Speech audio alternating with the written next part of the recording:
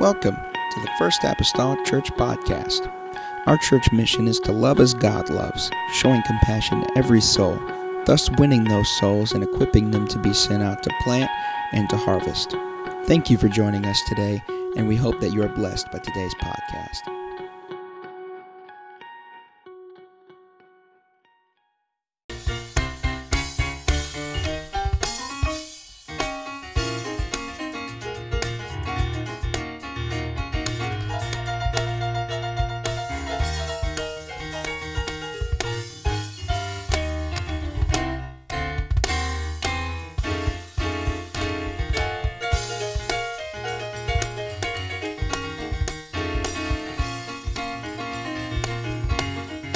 Mighty, who is like the Lord? There is no one. Stand up and give him some praise. Hallelujah. Someone say amen. Give him praise, give him praise. We're going to be turning to the book of Esther. We have been in a Esther series for 12 weeks. There's been some interruptions along the way, but this is part number 12, and we're going to tuck Esther in bed tonight with Esther 9 and 10, and it's not that I'm moving quickly through. 10 only has 3 verses, but I don't think with any of these series that I necessarily try to run through them or necessarily try to prolong them. It's just how things fall, and I really thought maybe I was going to have one more. But much of Esther chapter number 9, some of it is quite repetitive as far as talking about the days when they celebrated Purim or Purim. It's what your culture is. But nonetheless, I want to talk about it tonight. I'm going to read quite a few verses. Probably what I'll do is I'll just read a few and let you be seated. All right? Someone's already saying hallelujah in their spirit. But I'll probably just read a few verses and let you be seated, and I'll continue reading the rest, and we'll dig into it. Amen. At least allow me maybe the first, 5. Huh? Stand with me for at least 5. All right. On that day did the king, getting the right chapter, that always helps. Now in the 12th month, that is the month Adar, on the 13th day of the same, when the king's commandment and his decree drew near to be put in execution in the day that the enemies of the Jews hoped to have power over them. Just everything that we've been looking toward, right? Though it was turned to the contrary, that the Jews had rule over them that hated them. The Jews gathered themselves together in their cities throughout all the provinces of the king Ahasuerus to lay hand on such as sought their hurt, and no man could withstand them, for the fear of them fell upon all people. And all the rulers of the provinces and the lieutenants and the deputies and the officers of the king helped the Jews, because the fear of Mordecai fell upon them. For Mordecai was great in the king's house, and his fame went out throughout all the provinces. For this man Mordecai waxed greater and greater. Thus the Jews smote all their enemies with the stroke of the sword in slaughter and destruction, and did what they would unto those that hated them.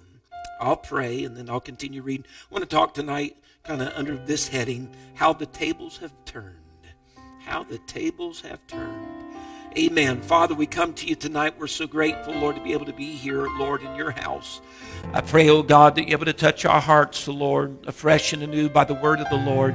God, that there are life lessons and truths, Lord, from your word that we can apply to our everyday lives, Lord. I pray, God, help us to look and read your word, Lord, with those type of eyes, God, as we do. In the name of Jesus Christ that we pray.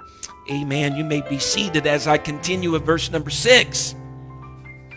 And in Shushan, the palace, the Jews slew and destroyed 500 men. And just for the sake of pronunciation, and that there's 10 of them, and just to save you and save me, verse 7, 8, and 9 list all the names. In verse number 10, it tells us the 10 sons of Haman, the son of Hammedatha, and the enemy of the Jews. Slew they, but on the spoil laid they not their hand. On that day, Just so you know, I jumped from 6 to 10, okay? On that day, the number of those that were slain in Shushan, the palace, was brought before the king. And the king said unto Esther, the queen, the Jews have slain and destroyed 500 men in Shushan, the palace, and the 10 sons of Haman. What have they done in the rest of the king's provinces? Because that was just in Shushan. We have, 126 other provinces. So I wonder what happened there. Now what is thy petition? He speaks to Esther, and it shall be granted thee. And what is thy request further? And it shall be done. Then said Esther, if it please the king, let it be granted to the Jews which are in Shushan to do tomorrow also according unto this day's decree. And let Haman's 10 sons be hanged upon the gallows. And the king commanded it so to be done. And the decree was given at Shushan, and they hanged Haman's 10 sons. And so what we have here, this is chapter number 9 and 10. 10's, again, just 3 verses. It's really short. But chapter number 9 is really what everything has been leading up to. About 9 months prior to this time, was whenever the Jews was given the okay to defend themselves on the 13th day of the 12th month, because a decree had been written through the hand of Haman with the king's signet and the king's signature, that on the 13th day of the 12th month, the month of Adar, that the Jews were going to be slaughtered by their enemies. And about 9 months prior to this moment that we're reading of now, Mordecai has written another decree that said that the Jews could defend themselves against their enemies. And so both sides, no doubt, has had ample time to prepare for what was going to happen. The enemies had time to prepare to come up against the Jews, but now the Jews also have opportunity to prepare for their own defense, to defend themselves from annihilation by their enemies. And everyone, it would seem, according to the word of the Lord, everyone except the Jews decided if they were going to fight. What that means is this: the Jews only fought to defend themselves.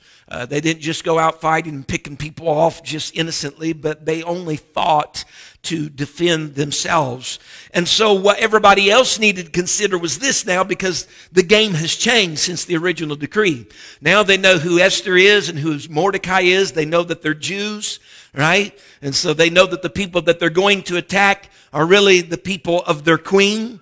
And Mordecai, this man who is now second in command, if you will, to Ahasuerus, the king himself. And so they got to start asking themselves the question, do I really want to pick a battle with the people that our queen belongs to, and that the man second in underneath the king that he belongs to? Do I really want to fight against them? Yet on the other hand, we have then the Jews again. They've had about 9 months to prepare very adequately for defending themselves. And so tension, I imagine, for that 9 months could be cut with a knife around Shushan, around the other provinces, as each prepare or not prepare or decide what they're going to do whenever that date comes of death and destruction. Whose side are you going to be on? What actions are you going to take? There's probably a lot of tensions that are taking place. It must have been a little bit unnerving on the same regard for the enemies of the Jews and the Persians. It must have been a little unnerving for them that whenever Mordecai had written that other decree how the Jews could defend themselves, that in all the provinces these Jews are like, yay, joyful and happy and celebrating when there's not been one sword thrust yet, not one attack that took place yet. It must have been a little unnerving to think they are joyous just to know they can defend themselves. Who are these people? Right? They have a sense of confidence about themselves that they can defend themselves, and they're already celebrating. I mean, they're already got the whistles blown, the ticker tape, if you will, going in the air to defend themselves. So the Jews did undoubtedly have a certain amount of confidence, and that is perhaps shaking some of the Persians. For one, the Jews, those that are truly living the life of a Jew, know the power of their God. They know that Old Testament promise to Abraham that I'll bless those that bless you, I'll curse those that curse you. They understand all of that. And so, but this didn't end as their enemies had planned from the very beginning when the first decree was written. The Bible even says in our text tonight, in verse number 1, that the writer says it like this: though it was turned to the contrary. As we might say in modern day language, the tables have turned. The tables have turned. McConville, a scholar, he said, in a world from which God appears to be absent, as we've seen in the book of Esther, no mention of God, there doesn't seem to be any prayer that has taken place that's recorded, that we have record of, yet in a world which God appears to be absent, he is nonetheless present. And that is the reason why there is truly a turning of the tables in the book of Esther. And so Esther and Mordecai, of course, they are involved. They are involved in the turning of the tables, but they are not the ones that are the authors of this grand scheme of the changing of the tables. They're a part of it. And I hate to identify them as this could be really skewed, but they're pawns on the table, so to speak. Choices that they've made and actions that they have done, God has incorporated that into his plan to work things for the good. As Romans tells us, all things work together for the good to them that love the Lord and are the called according to his purpose. But he's using their choices and their decisions and their efforts and their lack of efforts, both sides of the coin, to use for the purpose of his master plan. He's using ordinary events like we've seen in chapter 5, I believe it was, the sleepless night of a king, right, to come into play and help with the decisions of the people. And all this working toward what in the end is the Jews' good. And so no one, concerning the enemies of the Jews, none of them would be successful in their defense against their defiance rather against the Jews. We read the record of Esther. It doesn't tell us that any Jews died. We don't have any record of any Jews died, but we do have record of Persian deaths. We have no record of Jew deaths, but we do have record of Persian deaths. And the Bible says that the fear of all of them, or the fear of all of the Jews, fell upon all the people, all of Persia, all of the empire. And we looked at this word fear last week just a little bit, because the Bible said that the people feared the Jews, and many of them were converted. Many of the Persians were converted to Jews. They feared the Jews. And fear is kind of a two-sided coin in Scripture. There's some instances that fear is that idea of fret, that idea of being afraid and dreadful and terror. And then there's the other side, the sense of awe and a sense of a healthy respect. And the word fear in Scripture actually has a root word that it can mean both, dread or awe. Either way. And so I believe when we look that the fear fell upon them, there's no doubt a certain amount of intimidation, a certain amount of fright that came unto them. But I believe also there was a sense of awe, a sense of respect. They had seen what had happened, amen, to these people, even like Mordecai and Esther, that was in the hierarchy or in the government rows of their own kingdom. They've seen how Haman had tried to take the life of Mordecai, and it didn't work, and now Mordecai's in Haman's position. They've seen all of this. They noted all this. So there's probably a little fright, but mixed with that, there's some awe. There's a respect, a reverence for these people. And so the fear of them, of the Jews, fell upon all the people, and their enemies are experiencing dread and just respect, dread and a sense of awe, because they are staring in the eyes right now, in the eyes of people that generations before, like the Egyptians, tried to take them out, but they're still here. Right? They're staring into the eyes of people that have celebrated victory before, I guess is what I'm getting at. They're staring into the eyes of people that's overcome some difficulties and some hard times of their home nation almost being taken out before. They're staring into these same eyes. And the only reason why they can do that is because they survived. And so they are attempting, those that had the courage, if you want to call that courageous, those that are attempting to do this on this day, to snuff out the Jews, they are attempting to do what other people before them had attempted to do and failed. So they got to ask themselves the question, what makes them think they're going to be successful where other people have failed as far as taking the Jews off the map? And for that matter, from that point of time even forward, Hitler couldn't do it.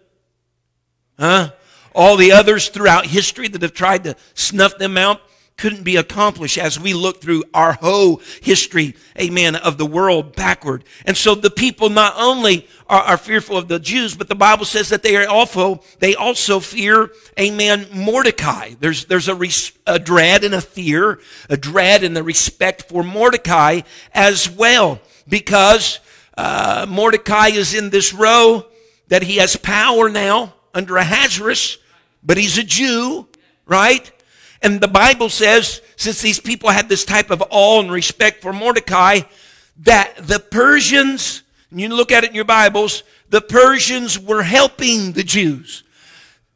The Jews are supposed to be slaughtered on this day. Some of the people that were going to slaughter them, how the tables have turned. Instead of doing them harm, they're seeing what they can do to help. They're seeing what they can do to help them defend against those that are coming after them. And Mordecai is a great man. The Bible says that he waxed great and he was going to wax greater and greater. And this was known all throughout the empire. I mean, whenever he came out last week in his robes and of royalty rather than sackcloth, everybody is cheering, they're clapping, they're whistling, woohoo, Mordecai. And so we have all this stuff that's going on. And they've seen the path of Mordecai. They've seen what he's done in that kingdom. They know everything that's taken place. They know the reputation that he has and what has taken place. And so here they are. But when we look at all this, things really have went backward then in the book of Esther. They've went backward because as we come to the day that is mentioned here, which would have been the 13th of the 12th month, amen, things have awfully changed. Because when we first started Esther is a little skittish of the Persians. She's in awe of the Persians. And so what does she do? She seeks to imitate them. Now the tables have turned. She claimed her identity, who she is, a Jew. And now the Persians are somewhat in awe of Esther and her people. And what do they want to now? They're trying to help. They're seeking to emulate the Jewish people. And some, as we said last week, some even they converted to Jews. Others helped defend them. And so it's like they switched sides. They went out to war, amen, being the Persians going to fight against them, and they jumped across the line and said, no, we're going to help fight with you. And so the tables have turned. And so lest we get the wrong impression tonight, we need to define one thing in verse number 5. The Bible says that the Jews, in verse 5, close to the last phrase, the Jews did what they would unto those that hated them. Lest we get the wrong impression of that statement, someone might go away and say, well, we could misinterpret that and say, well, the Jews did whatever they wanted against them. They weren't just defending themselves. They went out with, malice in their heart, and they just did whatever they wanted to against the people. Whatever they desired against their enemies, they did. Amen. And you might believe that they didn't just defend themselves, but they said, didn't even take... is he attacking me? Well, bam, just take him out. No, it wasn't that type of scenario. It's not that they attacked without being attacked.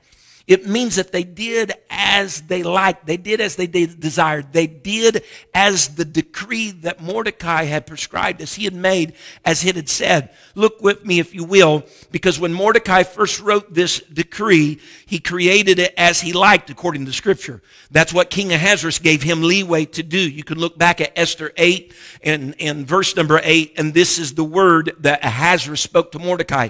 He said, write ye also for the Jews as it liketh you, as it pleaseth you, as you want.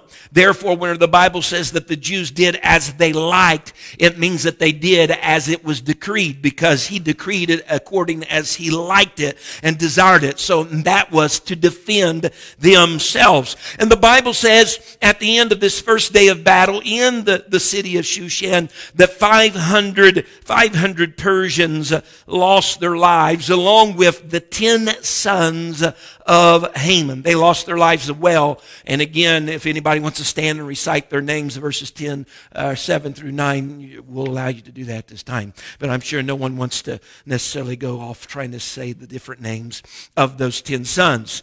Talking about the tables being turned, everything that Haman had that he bragged about, you remember the brag session that Haman had? Everything that he bragged about to his wife and to people of his household, he has lost.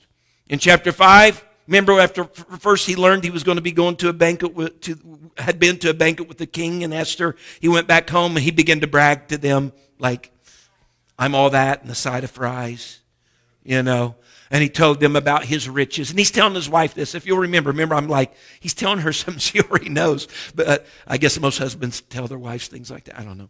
But nonetheless. Okay. He told her about his riches. He told her about all of the children that he had. And he told her about his promotions. Those were the three main things. Look at it. The tables have turned. All of that is lost. Last chapter, chapter number 8, his estate has been given to Esther. There's your riches. Now, all 10 of his sons are dead. There's your children. And talking about promotions, who has your position now? Haman. He's dead already, of course, but Mordecai has that position. Mordecai's not dead, but Haman is. Mordecai has his position. The tables is turned. Everything that he bragged about now isn't within his own power, and he's hung on his own gallows, amen, to top it all off. And so whenever the king, though, heard word that 500 people were slaughtered in Shushan, and we're trying to gauge it, it seems like he's not appalled. It's almost as though he's intrigued. 500's been slaughtered. Well, I wonder how good they've done in the other provinces. You know, we can't always say that King Ahasuerus has been like, you know, the top guy here with his mind sometimes. He gets angry quickly and he hardly makes a decision on his own. But I wonder how they did in the other, how news is in the other provinces when he heard about this. And whenever he heard about this, guess what he did? First of all, he went and he shared with Esther the news. And he then asked her, is there anything else you want? Oh. I mean, 500's dead. You guys have been allowed to defend yourself. Is there anything else that you would want? Is there anything else you would like done in addition to me already having Haman hung? His sons now are slaughtered. 500 in Shushan that we know of are killed. We don't know all the results yet from the other cities and towns in the other 126 provinces. But is there anything else that could be done for you? And so Esther's request, I mean, it's like, I don't know what it's like. It's like being given a blank check. And so Esther's request is this, in verse number 13, that she wants the Jews to be able to do the same thing in Shushan. She denotes Shushan tomorrow. She says in verse 13, according to this day's decree. In other words, tomorrow, I want the Jews to be able to defend themselves just like they defended themselves today, on day number 2. It wasn't a part of the original decree, but she's asking for something else. He asked, and she's saying what she would like. So on the second day, whenever there were 300 that was slaughtered in Shushan, there must have been at least 300 that sought to attack them, but they defended themselves. And in addition to having that extra day, just like the first day decree, she also wants those 10 sons of Haman to be hung on the gallows. She wants them to be made a public example before all the people. Now, listen to me. The Jews had defended themselves tremendously on the first day. Again, we have no record of loss of any Jewish life. So they're pretty successful. And of all the things, listen, you're given a blank check from King Ahasuerus being queen. Of all the things that she could have asked for, she asked for another day like today. If I can say it like this, she was asking for another day of victory. If I could term it like this, King, just give me one more day. Just one more day of victory. How many of us has ever been in that position? Huh? Surely someone has been in that position tonight where it seemed like that particular day all the planets just lined up. It's just like everything fell into place just like it needed to. Everything went the way it should have went, you know, and it's like in the back of your mind, it's like, I wouldn't mind reliving this day. I mean, most days I wouldn't say, give me another day like that, okay? But this day, today has been exceptional. This has been above and beyond. Just give me another day. Amen. And so a day of victory, amen, for Esther was when all the odds were stacked against her and her people. They were victorious. And in moments like that, when the odds are stacked against you, yet you come out, amen, and you're with your glittering gun and you know, your sword is burnished and all of that. You want another day like that. And so Esther's saying, just give me another day like that. Just give me one more day. I'm telling you, I believe there can become an appetite in God's people that whenever we get victorious, we can say unto the heavens, Lord, just give me one more day of victory. Give me one more day. I mean, if just one more day like that. I mean, this isn't really the only time that we've seen this idea of wanting to continue in a successful war or wanting to continue, amen, in a victorious path. The Bible says in Joshua 10 and verse number 12, then spake Joshua to the Lord in the day when the Lord delivered up the Amorites before the children of Israel. And he said in the sight of the Lord, Sun, stand thou still. And we understand Joshua wasn't necessarily an astronomer, that, you know, it's the earth that moves, not the sun. But nonetheless, we understand what he's meaning. Sun, stand thou still upon Gibeah, and thou moon in the valley of Ajalon. And the sun stood still, and the moon stayed until the people had avenged, look at this, avenged themselves upon their enemies. Really, what Joshua was saying in his day was the same thing that Esther was asking for in her day. You know what Joshua was saying? Just give me some more time in this victory. Give me some more time in the success of this battle. Give me some more time to overpower what's been trying to conquer me and oppress me. I could probably preach a sermon just on give me one more day of victory, but that needs to arise in our spirit. If Sunday night was victorious for you and you felt joy, on Monday you should have said, Lord, just give me one more day. On Tuesday you should just give me one more day. Today you should have woke up and said, just give me one more day, because that felt kind of good. Just give me one more day of victory. And the Bible says it was given to her. The next day they were able to do as they had done on the first day. It was given to her. For Joshua, it was a lengthened day, right? He asked basically for time to be paused.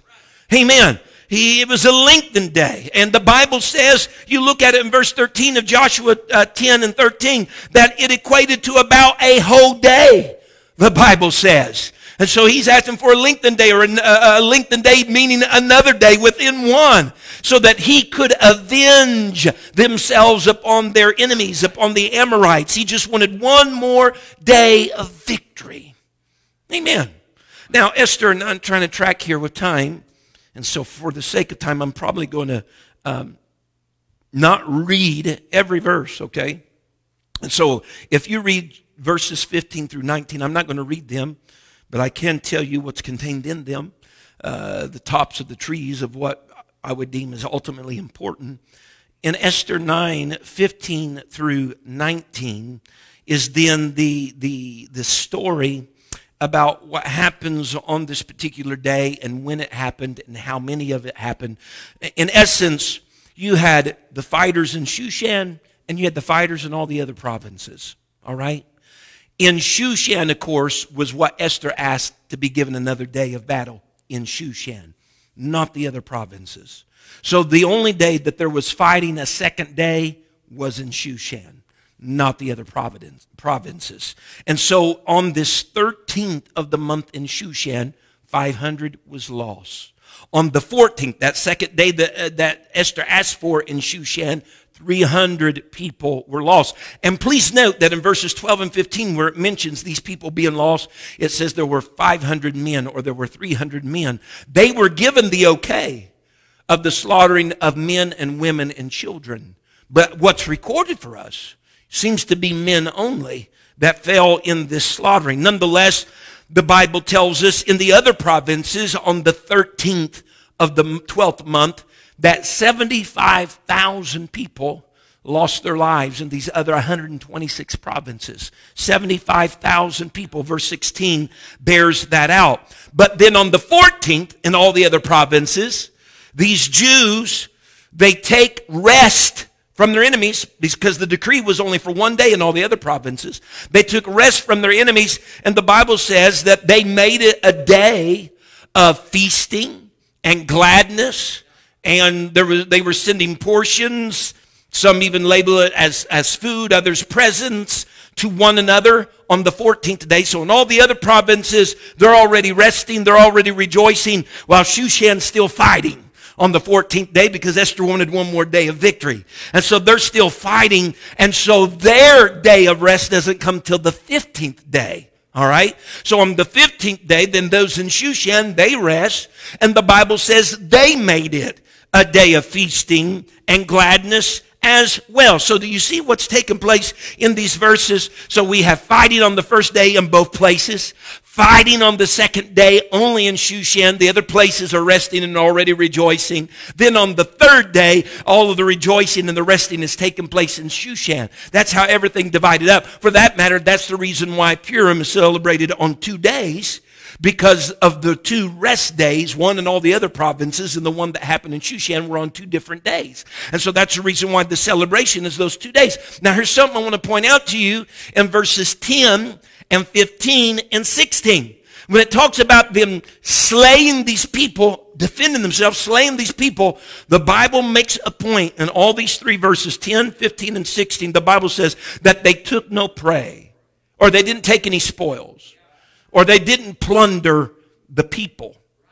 Again, this was something, according to the writing of Mordecai, that was permitted, that they would be able to take the prey. But these Jews are looking at the big picture here. They didn't want to take any chances. They didn't want to take any spoil, because remember, their arch enemy in all this that got the ball rolling here in Esther was Haman, the Agagite, who goes all the way back to the days of Saul, when he should have slain, utterly destroyed all the Amalekites, and the king Agag, which prominently is where Haman came from, when he should have taken care of all that and not kept any spoil in that day. But the Bible tells us that Samuel comes with the bleating of the lamb, and I've kept the best for God. And yeah, remember, God's best and the world's best are not on the same level. But all this took place back then. And so the Jews are taking a full panoramic view, right, of their life and their nation as Jews in mind. We're not going to take any spoil, because the last time spoil was taken from someone of a line of an Amalekite, our king lost his kingdom.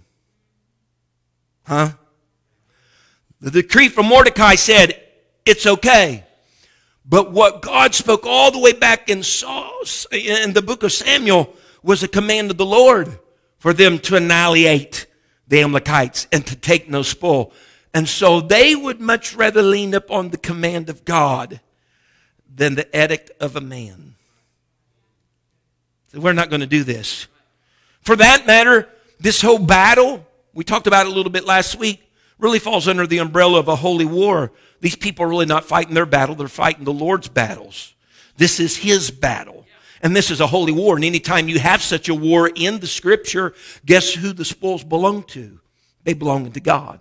That's the reason why whenever they first went into Jericho and they marched around the walls and the walls fell down, there were certain things like the gold and the silver and things they were not to partake of. They called them the accursed thing. Weren't supposed to take that because that belonged unto God.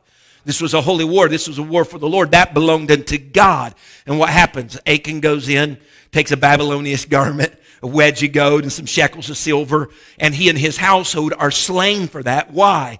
Because they took what belonged to God as their own. And so again, this is a holy war.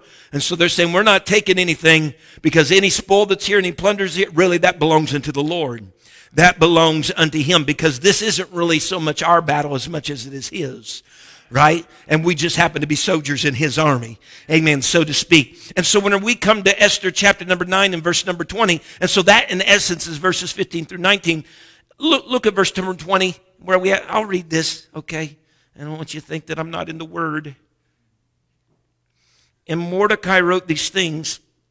And so what happens here, he basically just recorded everything that had just occurred, right? Everything that just happened. Mordecai wrote these things and sent letters unto all the Jews that were in all the provinces of the king of Ahasuerus, both nigh and far, to establish this among them, that they should keep the 14th day of the month Adar and the 15th day of the same yearly. These are the 2 days in which the people celebrated, whether they were out in the provinces or in Shushan. These are these 2 days. As the days wherein the Jews rested from their enemies, and the month which was turned unto them from sorrow to joy. Why? Because they had the death sentence on their life, but now they could defend themselves. And from mourning to a good day, that they should make them days of feasting and joy, and the sending of portions one to another, and gifts to the poor. He's just recording what really took place and making it, let's do this every year. As a decree. Let's celebrate every year. And the Jews undertook to do so as they had begun. That's important. And as Mordecai had written unto them, because Haman the son of Hammedatha, the Agagite, the enemy of all the Jews, had devised against the Jews to destroy them, and had cast pur, that is the lot, to consume them and to destroy them. But when Esther came before the king, he commanded by letters that his wicked device, which he devised against the Jews, should return upon his own head, and that he and his son should be hanged on the gallows. Verse 26, wherefore they called these days Purim. Purim, we say in English, Hebrew is Purim. After the name of Pur, therefore all the words of this letter and of that which they had seen concerning this matter, and which had come unto them. We're getting there. I'm going to go to verse 28. The Jews ordained and took upon them and upon their seed and upon all such as joined themselves unto them, so as it should not fail, that they would keep these 2 days according to their right and according to their appointed time every year, and that these days should be remembered and kept throughout every generation, every family, every province, you get that each and single one of them, right? Every city, that these days of Purim should not fail from among the Jews, nor the memorial of them perish from their seed. So Mordecai, he's basically recorded what has taken place. And he sent it then to all these 127 provinces and says, let's do this yearly. Here's something that I want you to note in verse 17 and verse 18. I know that wasn't in what I just read, but just stay with me. In verse 17 and verse 18, we're talking about those that were in Shushan and those that were in the other provinces in these 2 verses, about them celebrating after their victory. If you'll note in verse number 17, and I'm just going to read a little snippet phrase out of there, on the 14th day of the same rested they, the Jews, and made it a day of feasting and gladness. So whenever they secured victory, the next day, they, the Jews, they rested, they celebrated, it was feasting and gladness. No one told them to. It was a response to their victory. Whew. On the 18th verse, on the 15th day, so now we're talking about the people in Shushan, look, of the same they, the Jews, rested and made it a day of feasting and gladness. Again, no one's telling them to. But they are glad and feasting and rejoicing as a result of their victory. So Mordecai records what happens, right? On these 2 days. He notes, and this is important, as he's looking back on this, as he's doing the writing, he's not so much talking about the fighting. He's not talking about, oh boy, they slaughtered him. No. What's he talking about? He's talking about their celebration. He's not talking about the lives lost. He's talking about their rest from their enemy. He's talking about their celebration. He doesn't concentrate on the fighting. He concentrates on the celebration. Amen. He doesn't concentrate on the slain. He focuses on the rest. He focuses on the idea that celebration followed victory. Because why? Because it's never enough just to win a victory. Victories must be celebrated. Sometimes we've went from maybe victory to victory and never paused to celebrate. It's important for someone that has had an alteration, conversion in their life from sin to God, that when that victory is secured, we don't need to run along on our merry way. We need to celebrate the victory. When someone is healed or a prognosis has come and it's changed between the first time they went to the doctor, the second time they went to the doctor, we need to stop. And we need to celebrate. Because it's not just about the victory itself. It's about being able to celebrate, being alive, being able to participate. If I had not survived, I wouldn't be able to celebrate. But since I did survive, I'm going to wave a hand. I'm going to lift my voice. I'm going to get somewhat beside myself excited. Because had it not been the Lord on my side, saith Israel, I wouldn't have made it. I wouldn't have made it. And so they must be celebrated. Victories are meant to be celebrated. What happens in the very next chapter after the grand deliverance of the children of Israel from Egypt? Yeah, they go out with a high hand, the Bible says, but they come to a Red Sea. It's impassable in every direction. The Egyptians are on their tail, breathing down their neck. But Moses holds up the staff of the Lord and puts his hand out, and all night an east wind blew upon the waters and made it dry, so that he and the children of Israel could pass through. And as they got through the Jordan, went from the east side to the west side, then the army of the Egyptians got in there, the waters came together, and it drowned all them. What is the first thing that you see in the next chapter? Amen. We don't have one out here, but old Miriam, amen, the sister of Moses, she grabs her tambourine and she puts on her dancing shoes and she starts singing a song. Why? Because they were victorious, and Miriam knew every victory deserves a celebration. And so I'm going to dance, I'm going to make some noise, I'm going to shout, because the Lord have triumphed over our enemy. They are dead in the bottom of the sea. Honey, if it's been a while since you celebrated over a victory the Lord has put in your life, it's time to not just count the victories. You need to celebrate. Get your tambourine out. Get your dance on. Raise your voice. You have... Woo! Amen. What happens? This is almost a theme and a thumbprint of Scripture. What happens after Logan JL with that tent peg slaps that thing down in the temple of Sisera? Impression that they have had from him for years. What happens in the next chapter? Deborah, who was the deliverer, the prophetess of that day, you know what it says? That Deborah began to sing a song. Why? We've been oppressed for years by him. He had 900 chariots of iron that we couldn't come up against. But one little lady, amen, with a tent peg, put his head to the ground. That's a victory. That's cause for celebration. I got a new song to sing. And you can't get a new song unless the Lord's redeemed you from something. Amen. She says, I got reason to celebrate. Amen. She says, I'm going to praise the Lord for, this is what, she says, Deborah says, I'm going to praise the Lord for avenging Israel. Now, I know in Esther, no one mentions the Lord. In their celebration, they're not making praise and adorations that we have recorded in Scripture to God. But this has been the tempo and the way that Esther has been written without him being mentioned. Silent in everything. But we as students of God know very well where the praise and the glory belongs. It goes to God. Mordecai thought, I gotta run. Mordecai thought they should memorialize the 14th and the 15th because that's when the Jews rested from their enemies. It's interesting because he didn't make it the 13th and the 14th when they were fighting. The 14th, yes, for those other provinces, the 15th for those in Shushan. But he wants to memorialize the days that they rested from their enemies.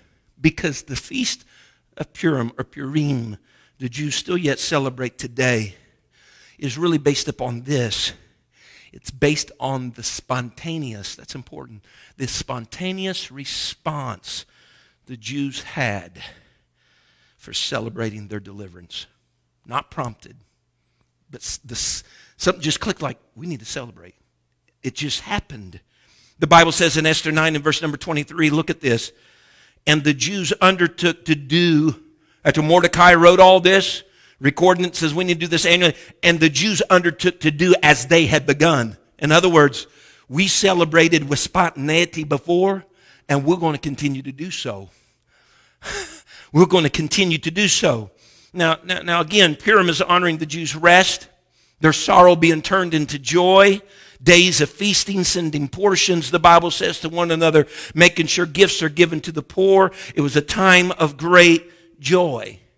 And this maybe only hits me because of the season that we're in, but it sounds real familiar to our Christmas almost. Gifts are being given to the poor, as well exchanging of portions between one another. Puts me in mind of our Christmas holiday almost. And Purim is the, of course, celebration of this grand reversal, right? Of a grand reversal that takes place in their life. In many ways, Christmas is too, because of that babe born in Bethlehem, is spoken of in the epistles as the last Adam. Some call him the second Adam. He's the reversal of the first Adam that was in the garden. The first Adam, which the Bible says everyone died, but in the second Adam, everybody that would be in Christ lives. So, neither here nor there, come by oh holy night, okay? Verse number 26, look at this again now, and this is important to point out. Wherefore they called these days Purim or Purim after the name of Pur. Look in verse 24, because the Bible says that whenever Haman devised all this, that Haman was the one that had cast Pur, or cast, which Pur is a lot. That is the lot to consume them and to destroy them. Pur comes from an old Babylonian word which means a lot, not meaning just L-O-T, lot, okay? A lot, you get it? Okay, never mind. I'm just trying to make sure I'm not losing somewhere along the way here. So he cast Pur. That's a lot. But they call this Purim or Purim. The scripture explains one lot was cast. One lot was cast. But they name it in the plural form. Purim is lots. It's plural. Purim. One lot was cast to consume them, destroy them. One lot was cast, and yet these days of celebration are plural. Lots. Lots. The only thing that we can lean on concerning this is the wise man of Proverbs speaking concerning the Lord. In Proverbs 16:33, the Bible says, the lot is cast into the lap, but the whole disposing thereof is of the Lord. Human nature, you and I, in the literal world, a lot was cast. But the whole disposing of is always of the Lord.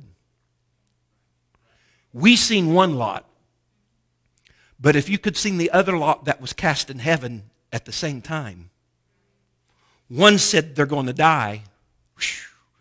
Heaven's lot said they're going to live. One said on the 13th of the 12th month, we're wiping them out.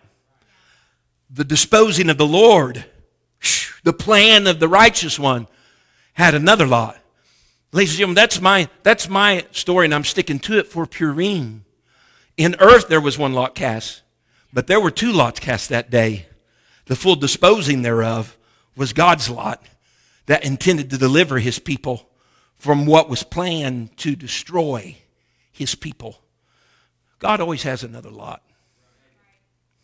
God always, whether he enacts that one, there's always another lot. Whether he includes that in your story, there's always another lot. Amen. And so there's another lot of Pur. And so this handiwork, this disposal of, is the Lord. Amen. And so the enemy had a plan, but God had a plan. I mean, look how the tables have turned. I'll be wrapping up. Quick. I'm trying. Soon. Quick. Soon. So the Jews celebrate these 2 days every year. They should be remembered. Their memorial should not perish. Verse 28 says their memorial should not perish, right? And what's, memorials that we still have today? You walk up to them, right? These memorials, you stand there. What do? You reflect. That's what we do. Holidays that we have, things that we have that are memorial, like Memorial Day, or even memorials, actual memorials that are, you go to Washington, D.C., they're everywhere. There's memorials and monuments, and it's places where you reflect. Because they give significance to about where we are today. But you can only have that significance if you cast your eyes backward and have a perspective on the past. Oh, what's the big deal? Purim, woohoo, they should have died, but they're alive. We need to pause memorial because it'll give significance on today. What significance is that? Well, if all the Jews were slaughtered, then think for a moment. If there were no Jews, there'd probably been no church. I'm just talking just real literal here for a moment. Because it's from the Jews that we get our scriptures. It was oral tradition before it was ever written tradition, and it was passed through them. Your Savior, Christ Jesus, was a Jew. Huh? He died on a Jewish holiday, Passover. He resurrected on the first day of the Feast of First Fruits, Jewish Passover. He sent his Spirit on the day of Pentecost, Jewish holiday. If you didn't have the body of Jews, so yeah, it's significant to memorialize and to consider. Amen. Let's run. Everybody ready to run? Someone take a lap. All right. Esther chapter 9, verse number 29. Sometimes you just want to put your feet in the mud a little bit and let it soak, but we got to go. Then Esther the queen, verse 29 of chapter 9. Then Esther the queen, the daughter of Abihail, and Mordecai the Jew wrote with all authority to confirm the second letter of Purim. So basically, Mordecai wrote. Now Esther comes along jointly with him, and she writes to ratify and confirm what he wrote. That's the reason why I didn't read every single verse. All right? And he sent the letters to all the Jews to the 127 provinces of the kingdom of Ahasuerus with words of peace and truth to confirm these days of Purim in their times appointed according as Mordecai the Jew and Esther the queen had enjoined them. And as they had decreed for themselves and for their seed the matters of the fastings and their cry. And the decree of Esther confirmed these matters of Purim, and it was written in the book, chapter 10, verse 1. And the king Ahasuerus laid a tribute upon the land and upon the isles of the sea, and all the acts of his power and of his might and the declaration of the greatness of Mordecai whereunto the king advanced him, are they not written in the book of the chronicles of the kings of the Media and Persia? For Mordecai the Jew was next unto King Ahasuerus, and great among the Jews, and accepted of the multitude of his brethren, seeking the wealth of his people and speaking peace to all his seed. Now again, verses 29 through 32, this is my statement.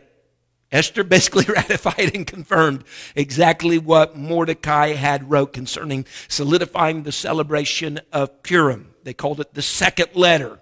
She comes to ratify it to all 127 provinces that are in Persia. And the Bible tells us basically that Mordecai is appreciated.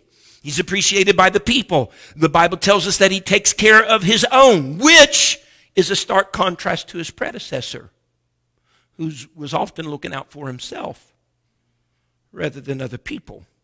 So Mordecai used his position to serve the king and the people. And then the Bible says, and stand with me, we're wrapping up, folks. We're landing the plane. The wheels are down. I feel a little turbulence, but we might make it. Ahasuerus taxed the land. You're coming, everything's like getting nicely tied up and all these little things, and then they throw stuff like this right at the end. What's the deal with this? I don't right offhand really know who the author of Esther was, but I'd like to have a conversation with him. Something was Mordecai, and others say otherwise, but you're just going to throw in there King Ahasuerus taxed the land and the isles. Well, for one, he never got the handsome sum of money he should have got from Haman for the slaughter of the Jews, right? But he's taxing the people. And again, maybe it's the holiday that's pressing on me, but this makes me think of another future reversal, being that Ahasuerus taxed the land. Because this has been the way of mankind and rulers for ages. Egypt taxed their people. Babylon taxed their people. Ahasuerus, Persia, taxed their people. The Greeks taxed their people. Rome taxed their people. Insomuch the Bible records in Luke 2:1 that Caesar Augustus decreed that all the world should be taxed. And that drove a Mary and a Joseph to Bethlehem, to their native land, in order for prophecy of Micah to be fulfilled, that one of the throne of David would be born, even Christ the Lord. I'm not telling you that's the reason why that's in verse number 10, but I'm telling you for Paul McGee for this week, I believe that's exactly why it's there.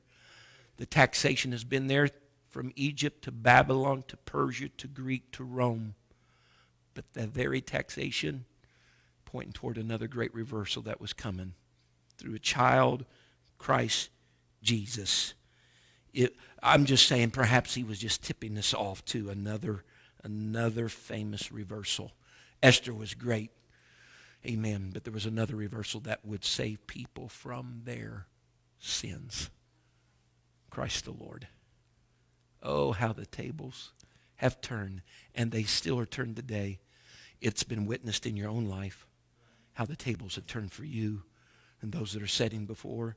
And if he did it before, the old song used to say, he can do it again, friend.